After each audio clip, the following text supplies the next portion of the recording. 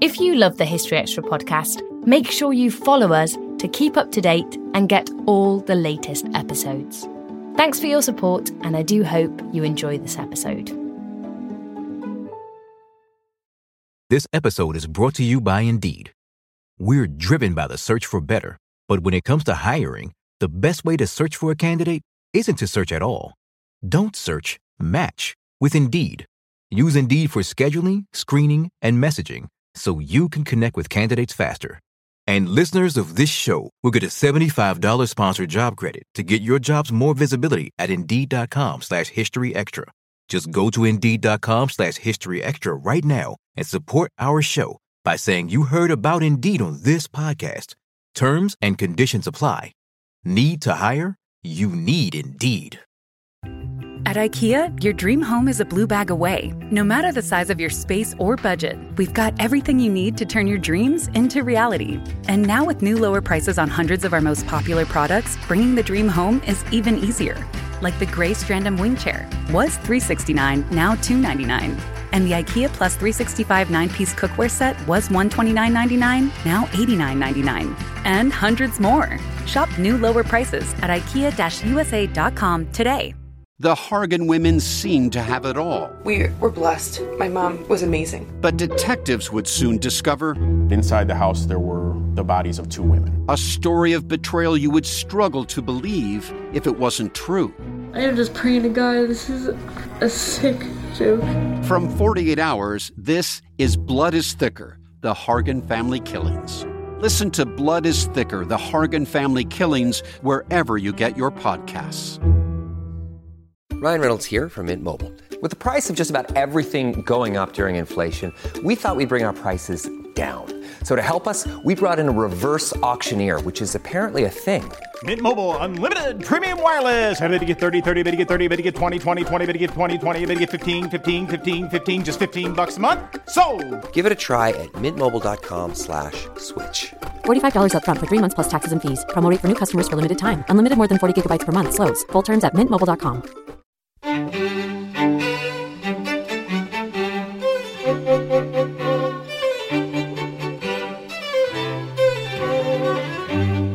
Hello and welcome to the History Extra podcast from BBC History Magazine, Britain's best-selling history magazine.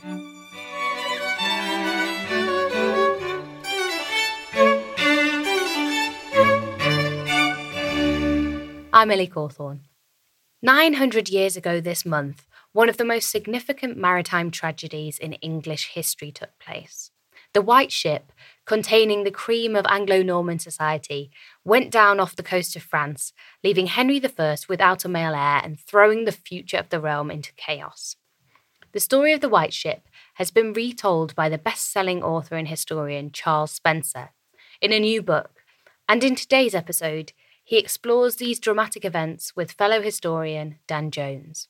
It's my enormous pleasure and indeed a great privilege to be here with Charles Spencer, a superb historian, the author of, I think, 6 books, now 7, including the history of the Spencer family, his family, Althorpe, the house in which we're sitting at the moment, books about the Battle of Blenheim, Killers of the King and To Catch a King, fantastic cinematic stories about the revolution of the 17th century in England. But now the author of a book that's very close to my heart and indeed my interests, because it concerns the Middle Ages, and it concerns one of the most dramatic and scenic and cinematic events in the Middle Ages. That's the sinking of the White Ship in 1120. 900 years ago, it's been described as the medieval Titanic. But you make an argument in the book, Charles, that it's even more meaningful in the course of history than the Titanic itself. So I wonder if we can begin, Charles, by you telling us, in November 1120, what happened? What was the White Ship? And sum up the story for us. Well, yes, in the same week, actually, that 500 years later, the passengers of the Mayflower were getting off, something even, in European terms, cataclysmic happened to the English royal family, because on the White Ship were 300 people, And among them were some of the most important figures in the land, in the Anglo-Norman society, really. And the most important by a very long way was the sole legitimate male heir to King Henry I. And Henry I is really the backbone of this story. It's a true sort of version of a Greek tragedy whereby the king has, over 20 years, when he suddenly seized the throne, he's built up a system of governance that works. And he's quelled all sorts of problems, and he's already starting to hand over power to his heir, William Atheling. And William is the designated king and Duke of Normandy for the next generation. He gets on board a ship, parties like crazy with his friends for several hours, and gets everyone drunk on board, including, unfortunately, the helmsman. And so a mile outside Barfleur, the White Ship, which is one of the finest ships of its age, hits a rock. And there is one survivor, which is very fortunate, to have in such a cataclysmic maritime disaster, one man did survive. So we know what happened in the water as people struggled to survive. Having written a lot of excellent books about history of the 17th century and sort of early modern history, why did you decide that you wanted to write 12th century history? I mean, this seems like quite a leap. It is a huge leap. It took me a long time to feel at home in the 12th century. When I was at Oxford, actually, it was that period was my period. When I was doing a history degree, I looked at my papers, and that was the one that was easily my strongest.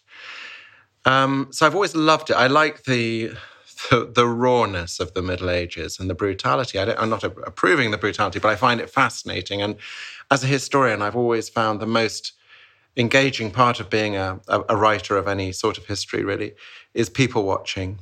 And so seeing what people were doing to each other, the blindings, the castrations, and all of this sort of thing to stay in power, I find that fascinating. I find the role of women at that time intriguing too, because the women had a fair amount of power, but they could never actually, as becomes clear in my story, they could never really be accepted as the ruling queen. I say that because the person who became Henry I's heir after the loss of his son and his inability to have any more legitimate children. I mean, he had 22 illegitimate children, but they were not allowed to be considered as heirs because the church was quite strong at the time. So his only daughter was he left her to be queen, but that resulted in a civil war. So it's an intriguing period, the Middle Ages. I love the rawness of it all. I'd written 4 books on the 17th century before that, but I didn't really feel like I was a historian of the Stuart period. They were just stories that appealed to me. And that's what I've always written. So my career as a historian, which is 20-odd years now, all stems from chance, really. I have a close friend of mine who's a very good novelist, and I went to a book launch of his. He's called Edward St. Aubyn, and the Patrick Melrose series is based on his books, actually, on the very successful TV series.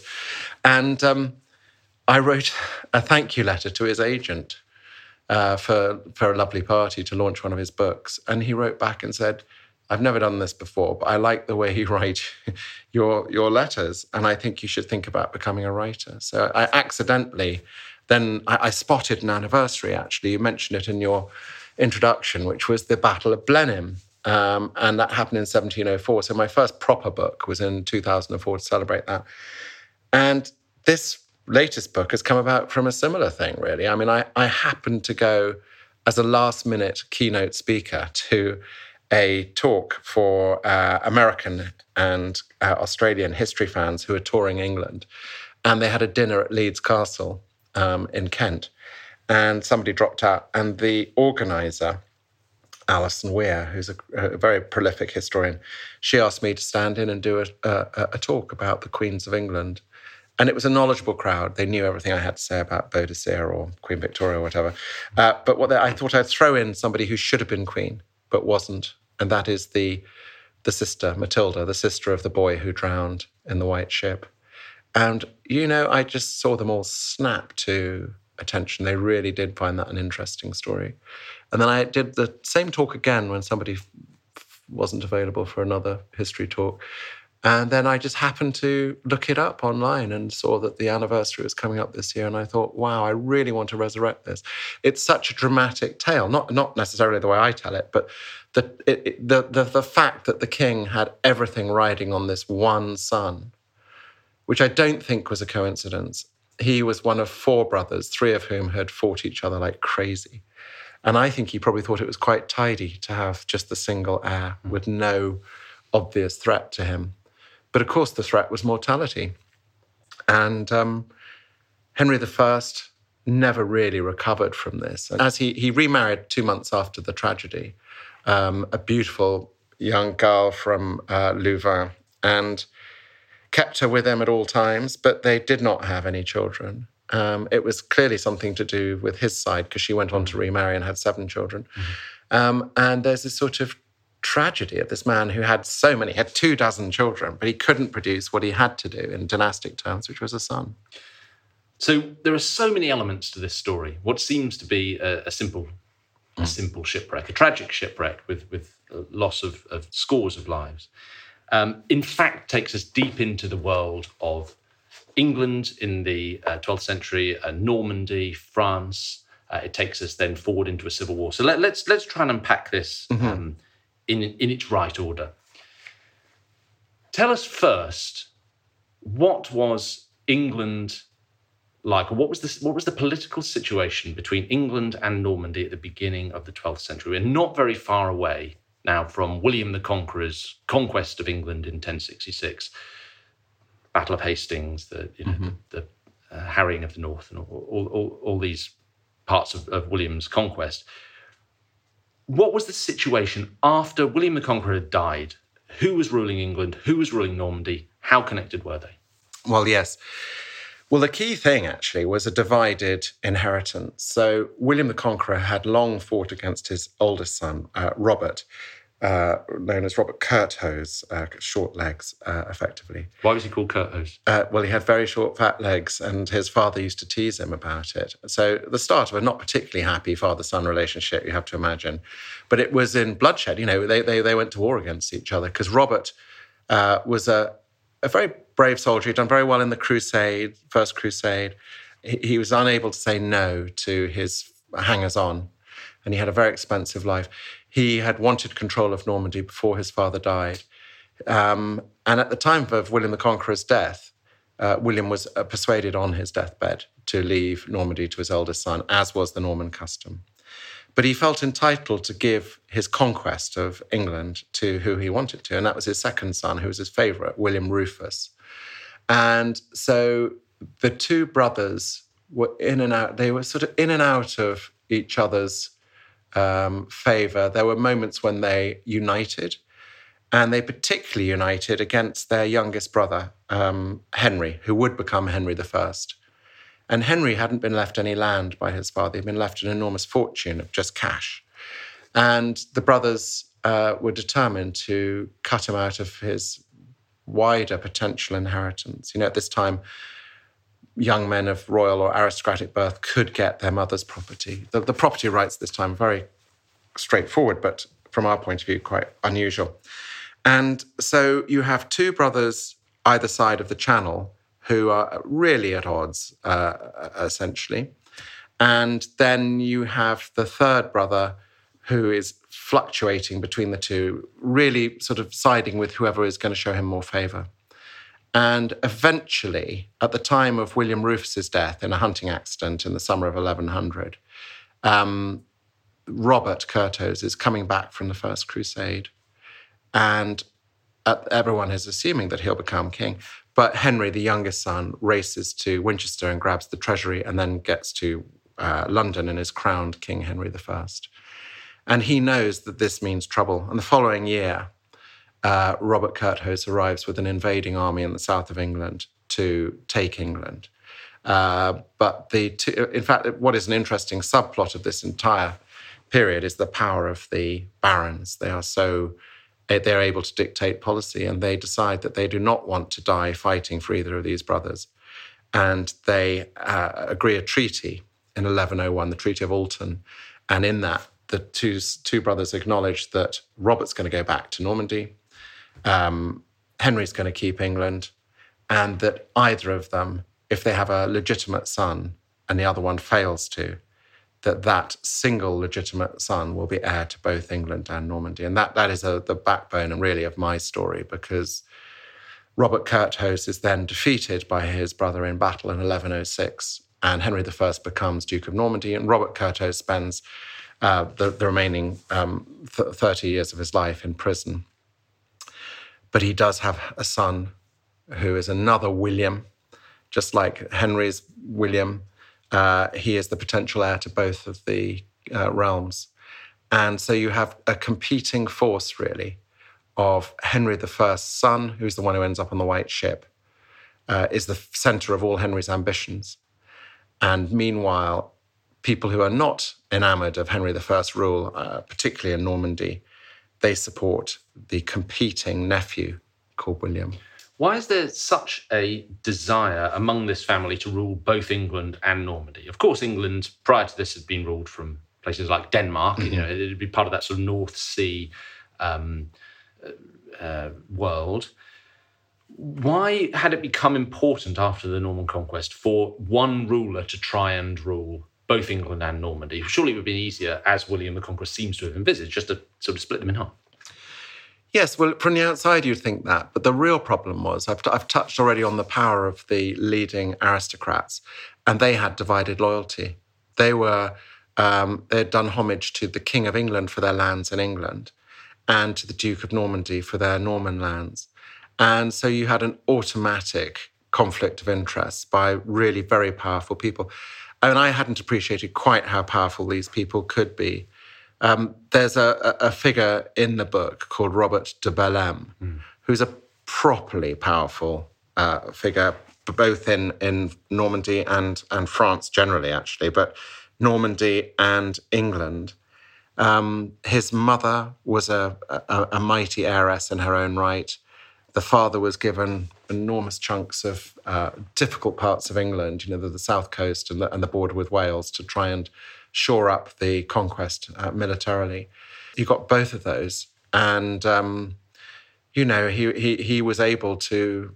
Well, he was a huge thorn in Henry I's side because he was so powerful. Also, when Henry I became king, nobody really respected him at all. He was seen as this rather odd brother. He was literate, which was unusual in the royal family, and he was passionate about hunting, and he was seen as this strange kid, you know? And then suddenly he's King of England, and the first thing he decides to do is control the aristocracy in England. And he takes on de Bellême and corners him, hits him with loads of legal writs and summons him to be judged by the king. And it gives you an idea of de Bellême's self-importance and his actual power, that he was prepared to go to war over this. And eventually, after a series of sieges, de Bellême and his brothers, who were very powerful too, were forced to hand over the keys to their castles and were exiled. But then they pop up again in Normandy and cause all sorts of problems then. And de Bellême, you know, deeply unpopular figure among the aristocracy. He was incredibly cruel. I think he was free of conscience because he didn't believe in Christianity.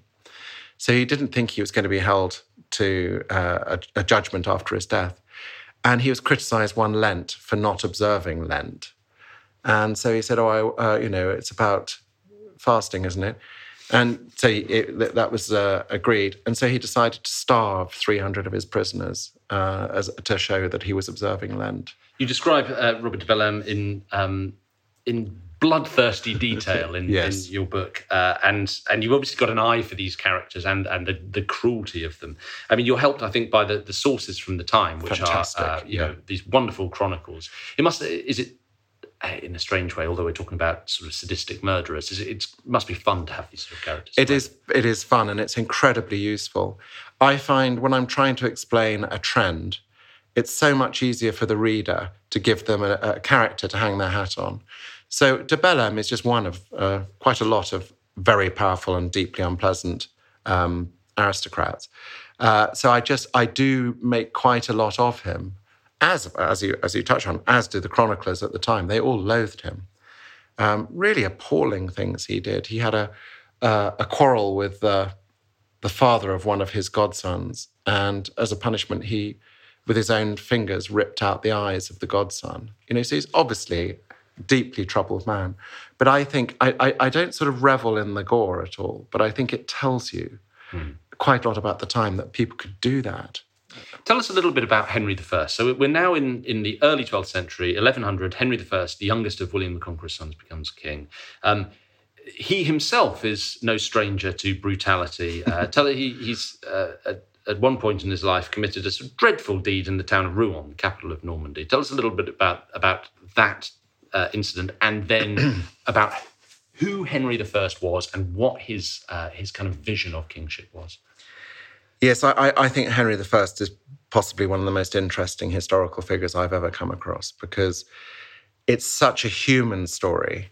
So he is the fourth son. There's one of the sons of William the Conqueror dies young in a hunting accident. Not William Rufus. He dies when he's middle-aged. But he is this obscure figure. He's destined to be a sort of well-bred non-entity. He's not made the count of anywhere, whereas the other sons are. He's possibly destined for the church. There's a theory about that, because that's possibly why he was literate. But he wasn't meant to amount to much. And yet he becomes a titan of European history in the first 35 years of the 12th century. He takes on the King of France. But as a boy, his fortunes are very much wrapped up in trying to find a way to matter. And I've mentioned de Bellême, and as you will be unsurprised to hear, the people of Domfront, a castle and city in Normandy, they decided they didn't want de Bellême as their lord because he was too depraved. And they asked Henry to be the replacement. And he took it on very seriously. And that was his foothold and power. And then he eventually built up his military reputation. He was a very able soldier and diplomat. I mean, he's very clever. He deals with the great questions of the age are often bound up in religion and the relationship between lords and princes and the papacy and bishops. And he is a cunning operator. At one stage, he's supporting his brother, Robert Curthose, Duke of Normandy, against a rebellion in Rouen, which has been brought about by the third brother, William Rufus, bribing some influential citizens there, including this man called Conan. And there's this absolutely revealing moment about the character of Henry I when, after winning Rouen for his brother sadly is hiding in a church at the time of this bloody fight in the streets. Henry insists that the leading man, Conan, is brought to him in chains. And Conan thinks, I'll pay a ransom and it'll be okay. And Henry decides that he's so furious at the breach of this man's word. He's promised to obey the Duke of Normandy and he's broken his word. And his conduct is beyond the pale. And Henry is recorded as walking up the grand tower of Rouen with this prisoner, pointing out in the distance, there's the land you wanted to have, and there's the river filled with fish that you wanted to have. And they go higher and higher. And you can sense Conan getting a little bit nervous by this stage. And then he offers all the silver and gold that his family has to be given his life. And Henry refuses him time to make his peace with God, and hurls him off the top of the tower at Rouen, which the locals called Conan's Leap after that tower. But anyway, it shook people up. Most people thought that was really good and quite a sort of princely way to behave. But others realized, my God, this man's capable of quite a lot of cruelty and harshness. And that's really his legacy in history. I mean, it's interesting over the ages. If you look at biographies of Henry, the Victorians found him really a deeply unpleasant man. They had moral problems with him having so many mistresses and children, of course. But he was a very effective king. He's a proper medieval ruler in that he kept the peace. For the last 29 years of his reign in England, nobody kept a castle against him or rose in rebellion. He kept the peace, and the people applauded him for that. They said that a young girl laden with treasure could walk from one end of the kingdom to the other without being held up. And that was an incredible thing for a king to give to his people, that level of peace. And he had a very clear idea about finance, very modern, really. And he formed the Exchequer, which still exists today as the treasury mechanism of England, whereby the sheriffs of each county would be held to account twice a year by royal representatives to bring in the tax and the fines and the money due to the crown. And it was placed on a large table with a checkered cloth on, which gave the name of the Exchequer. But it was a very modern device. And I have to say, there are some times there where I actually cannot understand the man. He had a very clear view that the code of conduct that was accepted at the time had to be adhered to. He was very clever in using his illegitimate children diplomatically for marriages across Europe. And one of his daughters he gave to a troublesome count in Normandy. And he made that count, basically his grandchildren, his granddaughters, become hostages to another family to bring about peace around the city of Ivry. And Henry's daughter blinded the boy who was her hostage. So the father of the boy went to Henry and said, well, now I have to blind your granddaughters. And you think, this is one of the most powerful men in Europe. Why couldn't he buy this off? Why couldn't he say, look, of course that shouldn't have happened, but here is land, money, whatever you need. But no, Henry agreed to his two granddaughters being not only blinded, but having their noses cut off. And you just think, there are parts of Henry that are absolutely impossible to understand, and that is one of them.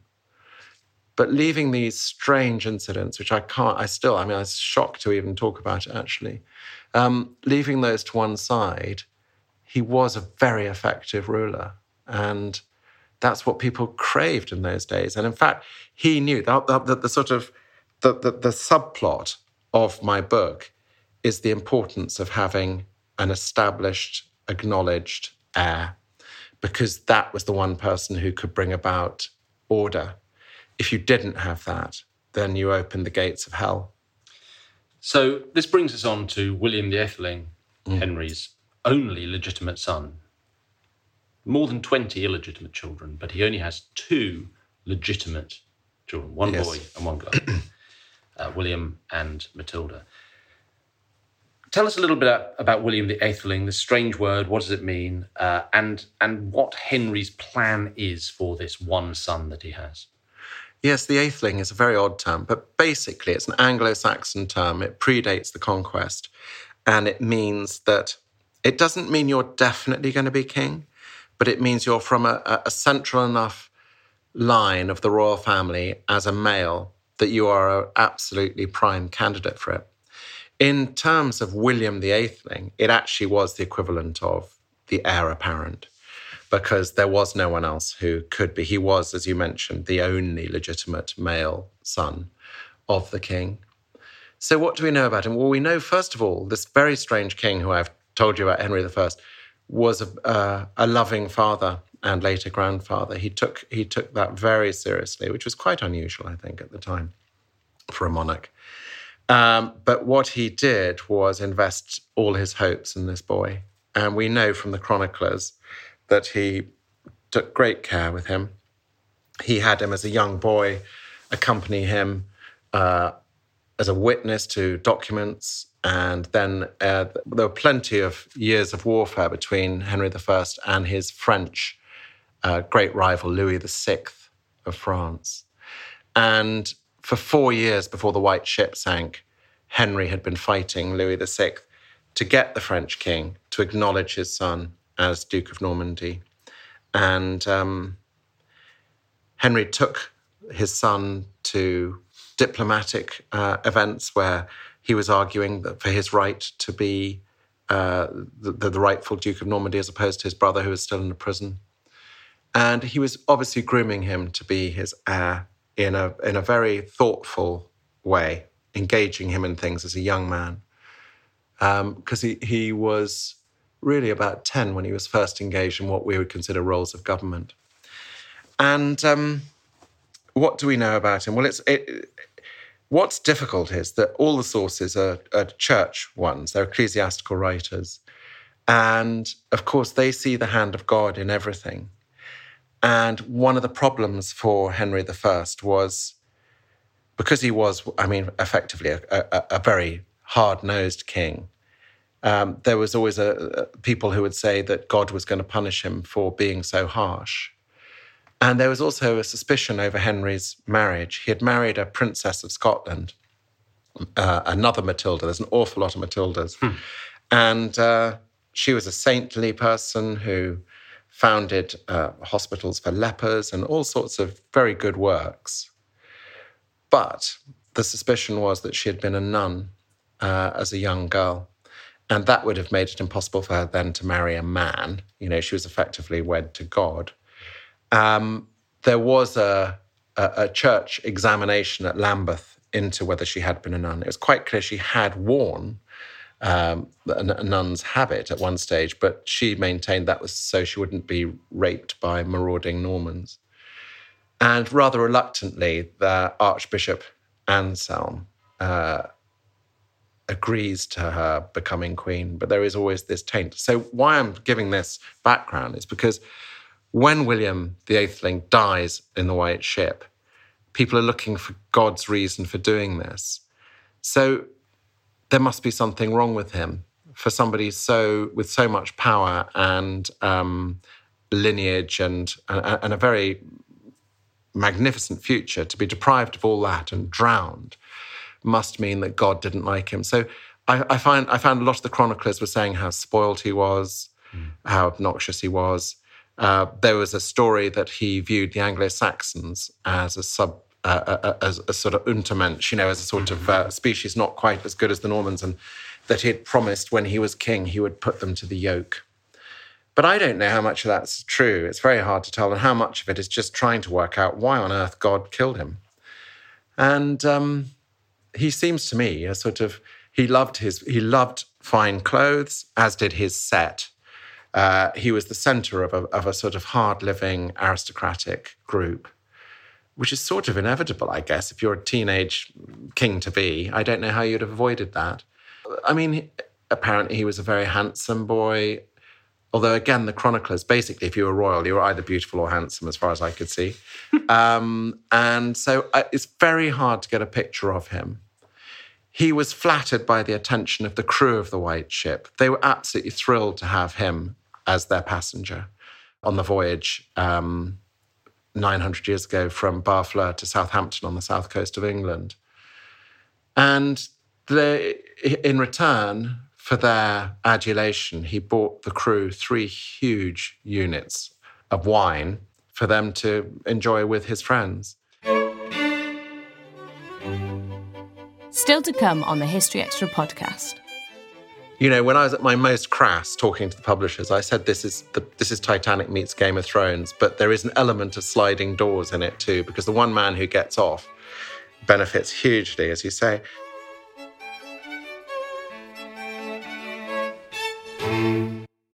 This episode is brought to you by Indeed. We're driven by the search for better, but when it comes to hiring, the best way to search for a candidate isn't to search at all. Don't search, match with Indeed. Use Indeed for scheduling, screening, and messaging so you can connect with candidates faster.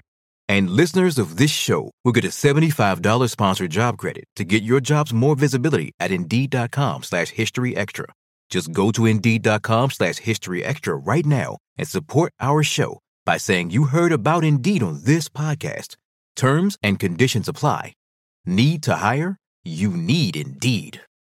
We don't always realize just how much our negative thoughts and experiences stick with us and weigh us down. You may find your brain constantly running through a highlight reel of bad moments. That comment your friend made last week that hurt your feelings. That frustrating thing your mum does. Or that silly thing you said in a meeting. Maybe it's time to get it all off your chest. Whether it's a tiny annoyance or something much bigger, talking about it can give you some relief and lead you to a potential solution. That's where therapy comes in. It's a safe space to share whatever's weighing you down and learn to process it so your internal highlight reel can focus on the good stuff. And BetterHelp offers affordable online therapy on a schedule that works for you. Connect with a licensed therapist by text, phone, or video call. Start the process in minutes and switch therapists anytime. Let it out with BetterHelp. Visit betterhelp.com/historyextra today to get 10% off your first month. That's BetterHelp, HELP.com/historyextra. Ryan Reynolds here from Mint Mobile. With the price of just about everything going up during inflation, we thought we'd bring our prices down. So to help us, we brought in a reverse auctioneer, which is apparently a thing. Mint Mobile Unlimited Premium Wireless. How to get 30, 30, bit to get 30, bit to get 20, 20, 20, bit to get 20, 20, bit to get 15, 15, 15, 15, just $15 a month? Sold! Give it a try at mintmobile.com/switch. $45 up front for 3 months plus taxes and fees. Promo rate for new customers for limited time. Unlimited more than 40 gigabytes per month. Slows full terms at mintmobile.com. So let's get into the detail of this ship sinking. Yes. Tell me, why was William the Etheling and his father Henry, why were they in Barfleur? And what is this white ship? Where did it come from? Why was William sailing on it? Mm-hmm. Well, it's so incredible. I mean, what's so bizarre about this story is that if it was fiction, you'd think, oh, that's a bit much. So Henry I appears in Barfleur, which is the favourite port for stop-off from Normandy to England of anyone of note, really. In good weather, it's a 10 to 12-hour journey, and it's very easy, and it's where they go, the royal family and people like that. Henry I has spent 4 years campaigning against Louis VI of France, and he's finally won the war. He's had his son acknowledged by his great enemy. He's done everything he wants to. So he arrives in Barfleur in triumph. When he gets there, the wind's against them. He's already got his own ship worked out. The ship he always has is going to take him back home. And a man comes forward who is the captain of the white ship. And he gets an audience with Henry and tries to not bribe him, but give him a tribute in return for him changing his mind and going on the white ship. And we have eyewitness accounts of him selling the white ship to the king. And he also points out that it would be his honour to take the king back because it had been his father's great privilege to captain the Mora, which was the ship that William the Conqueror took as his flagship on the invasion of England in 1066. So he's appealing to Henry's ideas of continuity and the sort of reverence that people had for William the Conqueror. But Henry's fixed in his ways. He's in his 50s. He's quite used to doing things his own way. And he says, no, I'm actually fine. But it would be enormous fun for my son and his friends and various other children of the king, actually, a couple of the illegitimate children, to go on the white ship. It was obviously a very special ship to look at. We know, again, from this speech of the captain, that she must have been white. Now, I've looked into that there's a huge crossover in culture from Viking culture to Norman culture, even at this time. The ships are not much evolved from the ones you'd see in the Bayeux Tapestry.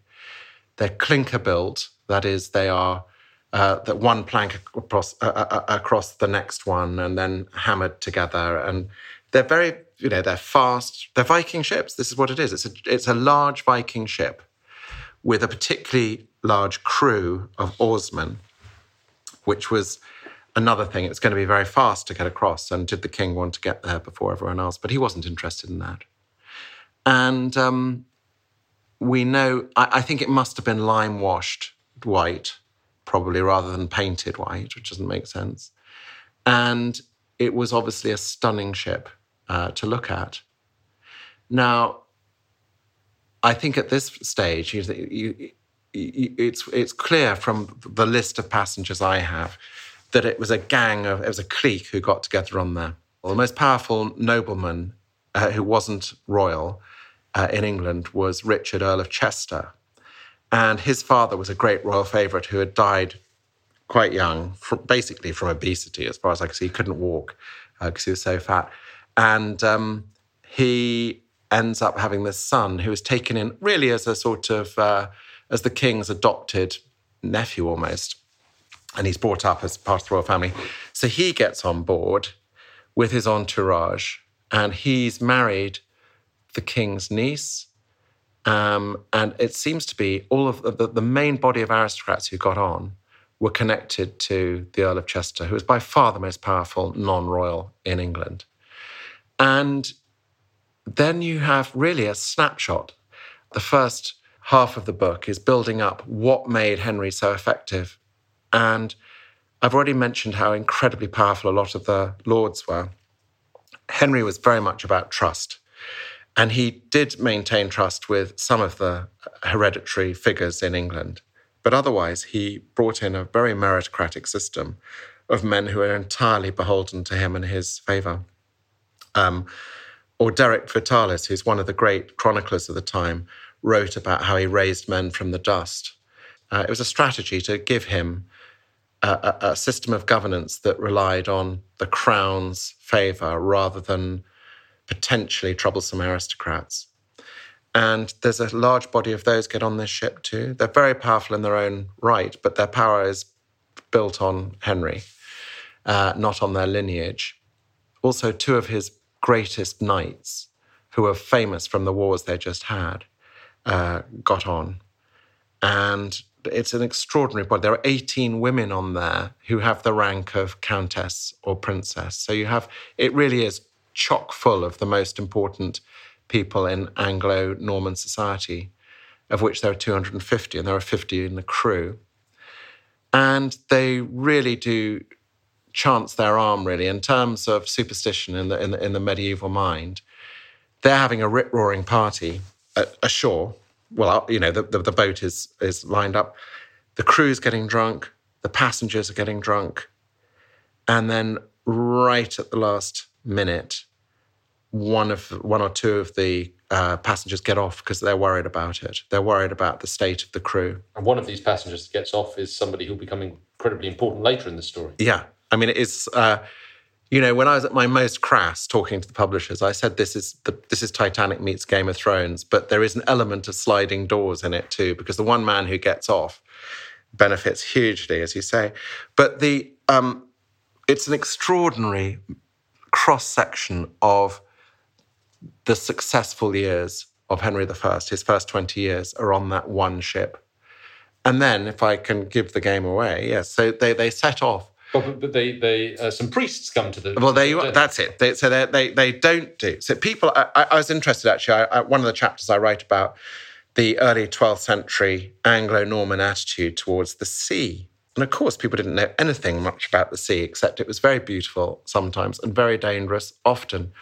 And they didn't know what was under the waves at all. I mean, the good mariners learnt where the rocks were, etc. But if you look at the poetry from that time or maps from that time, the sea is just full of terrifying species. Sea goats, sea elephants. Think of any animal and it has a sort of devilish counterpoint under the waves. And they didn't realize, that drowning was considered the most painful way to go. And so one way of countering this, of course, was getting God's blessing before you sailed. And it was common with an important ship like that for monks to come and bless the ship.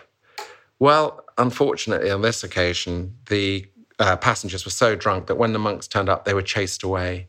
And so later, of course, the chroniclers saw this as inviting the doom that came along.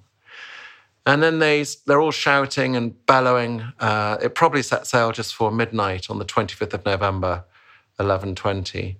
Large crowd watched them go. First of all, because there were lots of relatives of people who were sailing, but others had come really to have a good look at this very glamorous bunch of people on one ship. And they push out to sea. The helmsman is drunk and the crew are out of order. What would be normal in these circumstances was to get well out of the harbour with the oars and then drop the sail. So my theory is, because we know the sail was dropped too soon, the helmsman, who knew the area very well, he was from Barfleur, because he was drunk, because they were going at a hell of a speed, the rowers were bending their backs to try and catch up with the king who had set off a few hours before. There is one big rock. I mean, it's a rocky coast along that part of Normandy, but there's one big rock which you really would expect to avoid, called the Quai Boeuf, which is still there. And they hit it at full speed. And I think that they had gone so fast in that 1 mile from the harbour that the helmsman hadn't realised quite how far they were. And they hit it extremely hard. And the sailors use hooks to try and push the boat clear. All they do is make it worse. And they are the first casualties, the ones with the hooks. They get washed away. It's quite a still night, actually. It's freezing. Late November, we know that there was frost in the air. And then by pushing at these planks in a clinker-built boat, they start to open up. They snap open. And once one opens, there's no plan B. You're open to the sea then. And you're a mile from... Yep. Interestingly, the people of Barfleur heard them shout. There was a big cry they heard. But they just assumed that the party had gone up a notch on the ship. And they all went home and thought nothing of it. Apparently, the cry was so loud that people on the King's ship, which was, sort of 10 miles ahead, heard it, which I've looked at scientifically. It is possible, but I think it's unlikely. I think they wanted to associate with this drama by thinking they had heard it. They probably heard a seagull or something. But anyway, it must have been a loud noise. But nobody was coming. It was the middle of the night, and... nobody knew what had happened, even though they're only a mile away. I do try and bring in just a little bit of modern science to work out what happened. Well, first of all, I don't think anyone could swim. I mean, very, very few people could swim at this time. It was not a pastime, and it was, people bathed in rivers or whatever, but there were very, very few people who swam. Maybe if you were from a fishing community, there were people who could fish to retrieve a net that was, or an anchor or something, but that was rare. But the real killer that night was the cold. And there is this scientific thing, it's called cold water shock. If you as a human being are immersed in very cold water suddenly, you basically get, you will gulp in water, and your muscles are uncontrollable. And most of them would have died very quickly, especially as they were wearing heavy clothes to counter the cold of a November night. Were there lifeboats? There was one lifeboat. And so the king had nearly been assassinated the year before. And he had upped the bodyguards for himself and his son as a result. And the bodyguards on the White Ship, they leave everyone else. They leave the king's treasure chest, which has been put on the White Ship. And they bundle William the Atheling into the one rowing boat. And they start to get him away. And at this stage, there are two men who have scrambled onto a bit of broken mast. One is a man called de Laigle, who comes from an aristocratic fighting family. And then the other one is a fantastic figure, Barreau the Butcher from Rouen, who is the humblest man on board, apart from the crew. And he gets on top of this bit of wood. And he's the only one who's properly dressed for this disaster. So he's wearing a goatskin tunic. And again, I mean, I'm not a scientist, but I've learned these things. So even when you're wet, wool will maintain its warmth, or the capacity for warmth. And so while these other people were probably in fine silks and furs, which were sodden if they had actually got out at all, they were obviously going to be struck by hypothermia. He managed to survive, and he saw the prince getting away. But there's this moment which has always sort of haunted anyone who knows this story, where the prince's sister, Margaret of Perche, she's a countess, one of Henry's illegitimate daughters, is furious when she sees him getting away and starts screaming for him to come back and insults his manhood for leaving his sister to die. And William orders his crew to turn around the boat to go and get her. Well, there are so many people thrashing around for their life in the water. And when they see this rowing boat, they try and clamber on board, and they go down. And the prince goes down. And everyone is pretty much dead, apart from, at this stage, I think there's a handful of survivors. There's the butcher and the knight on their bit of broken mast. And the captain of the ship swims to them. He says, "Where's the prince?" And they tell him the news of what just happened. And he knows that Henry is not one to be trifled with, so he allows himself to die because he can't. I mean, he would have probably died anyway, but he doesn't want to be given the terrifying prospect of having to explain what happened to Henry's 3 children who died. And he just lets himself drift under and is never seen again. So on the night of 25th to 26th November, the ship goes down, William the Earthling goes down, Berold the Butcher survives to tell the story, which is how we know the dramatic details which you described so well in the book.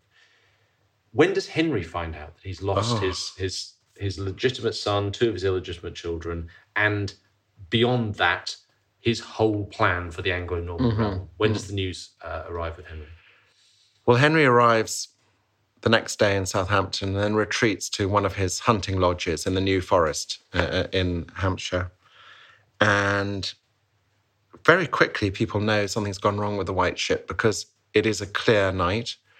There's no storm to have washed it or to another port, or there's no possible explanation except it's gone. It's sunk. But the confirmation comes when Berold the Butcher's discovered the next morning by fishermen, and he tells them what happened. They go aboard, they look along the coast, there are some bodies there. And within a day, the news has reached southern England, but nobody wants to tell Henry because he is this, I mean, even on a good day, he's terrifying, but he loved his children and nobody wanted to tell him. And he has nephews there. And you have to realize that the courtiers who are with him, they are all aware. They all have relatives or friends who they now know have drowned. And they try and hide their sorrow from the king so he doesn't ask them. And then eventually the courtiers persuade a young boy to tell the king. And he walks into the king and falls on the ground and spews out this terrible news. And the king bellows and falls down on the ground in shock and despair. And then is carried away by his closest attendants to sort of digest the news and to come to terms with it.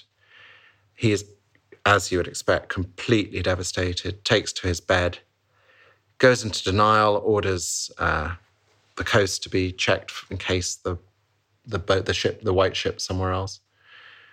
And when he realizes that it is true, he's lost all these people who are basically the cornerstone of his ambitions. He takes to bed and doesn't eat for a very long time until one of his closest confidants, who comes from a long line of men who've been close to the Dukes of Normandy, etc., tells him, you know what? All this crying is not going to bring him back, and it's just going to make your enemies stronger. He says, crying is for women, not for kings, and you've got to get on with it. And he does get up, and of course, he actually lives another 15 years. And so in that 15 years, this strikes us with all the benefit of hindsight as ample opportunity for him to marry again, as he does, Adeliza of Louvain, produce another legitimate heir. He doesn't do that. So that leaves him then with one legitimate child. Tell us a little bit about this character who's not yet really appeared on our radar, his daughter, Matilda. Yes. Well, Matilda's had a conventional life up until this point. She's married off to the future Emperor Henry V. In Germany. In Germany. And he controls a huge swathe of Central Europe, from sort of Vienna to Lyon and what modern-day Belgium down to Italy. And he's a lot older. They have a spectacular marriage when she's still a little girl. The greatest ceremony that anyone alive can remember or even has heard of. It's a uniquely glamorous match. It's a huge moment for Henry I because he had seized the throne. So to have his daughter acknowledged as the Empress of Europe, effectively, or Central Europe, it is a feather in his hat. And she is brought up in a different way of governance, royal governance. So when her husband is off fighting, there's a civil wars in Germany, or he's fighting the Pope, she's left with real power. She's not just a sort of adjunct to the king. She is a proper regent, I guess. She reigns in his place, and she's used to delivering law quite stiff law. I mean, there's one, she's called upon to judge between an abbot and a bishop. And when she makes her ruling, she attaches an imperial clause to it, which says nobody's allowed to question it. So it's a very different way of ruling. And then the emperor dies when he's in 38, dies of cancer, and she's left as this widow, very highly regarded. She's known as a good thing as empress, but her husband's legacy is hijacked, and it's clear that the next emperor is going to be somebody who is an enemy of his. She realizes she has no future in Central Europe. She's offered various German princes as husbands, but she goes back to her father. And she's now this incredibly eligible heiress. And Henry uses her for his dynastic purposes. And he persuades her to marry a much younger man, Geoffrey, who is the son of the Count of Anjou. And Anjou and Normandy have had a very protracted enmity for generations. It's difficult for Matilda to swallow this. First of all, she's marrying a boy. She's a woman. And secondly, she's being downgraded from, well, she was never actually crowned empress, but she considers herself empress, down to a countess. But she does it for her father. And Henry needs to disable the House of Anjou, the Angevins, because they're being effective allies against him with France. And that Anjou is a very important piece of this, actually, because the widow of the boy who dies on the White Ship, she was another child of the Count of Anjou. So, you know, we think of Anjou as a small part of France now, but it was a very, very important county in the sort of Anglo-Norman story for a long time, and it produces the Plantagenets, of course. So Henry brings his daughter, or his daughter comes back to Henry. And instead then of, as it transpires, producing another heir with his second wife, Henry decides to load the future of England and Normandy, and by extension Anjou, because Matilda's married Geoffrey Plantagenet, heir to the County of Anjou, decides to load the whole future of this realm onto his daughter. He forces the barons to swear homage to her. This is extraordinary, isn't it? Yes. I mean, in an age that is patriarchal, that is, if political terms as well as social terms, a macho, manly, male culture.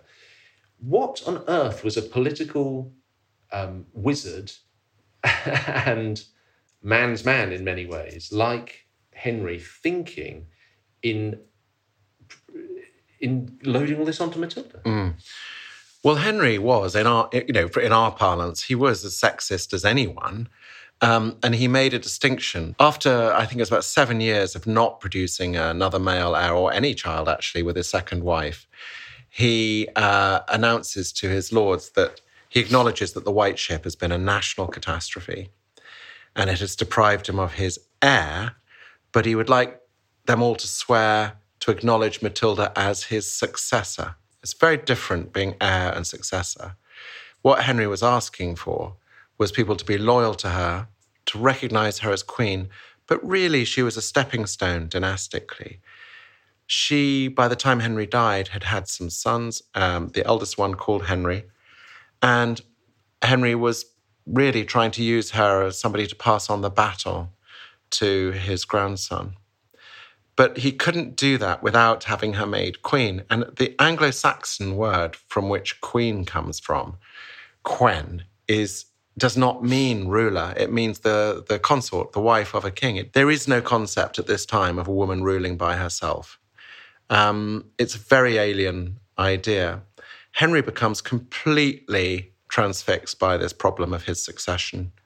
And it dominates his last 15 years. The 15 years after the White Ship, it is the one thing that really does irk him. When he dies, he must have thought, well, I've dealt with that, because at least once, many of them twice, the leading bishops, abbots, and aristocracy, both in England and Normandy, had sworn to recognize his wish, and Matilda was going to become queen. It's a staggering thing. It says so much about the role of women in society at the time that really, as soon as he died, very few people bothered to even think about that. And when the one man who got off the White Ship of any note, Henry's nephew, Stephen of Blois, he races for the crown. And Stephen of Blois was a very popular chap, good warrior, and crucially male. And he snaps up the crown with all sorts of promises, which he doesn't observe. So we can say then probably that Henry I has been too clever by halves. Instead of trying to produce another child or, choose, say, one of his illegitimate children, Robert Gloucester or whatever, as his heir, he said, no, we're going to skip a generation. My daughter Matilda's son is going to be a king. She's going to hold the crown. 1135, Henry dies, and all of this falls to pieces. Oh, my goodness. It's the most spectacular disintegration of his entire dream. So tell us just briefly in the last 5 minutes, what are the consequences of this decision that stems from the White Ship going down and Henry's decision to pass on the crown to a joint English-Norman Angevin heir? Yeah, it's so difficult. So the real problem is, first of all, there is no understanding of how a queen can rule, because medieval rule at this stage, a lot of it is leading armies into battle, and nobody's prepared to follow a woman into battle.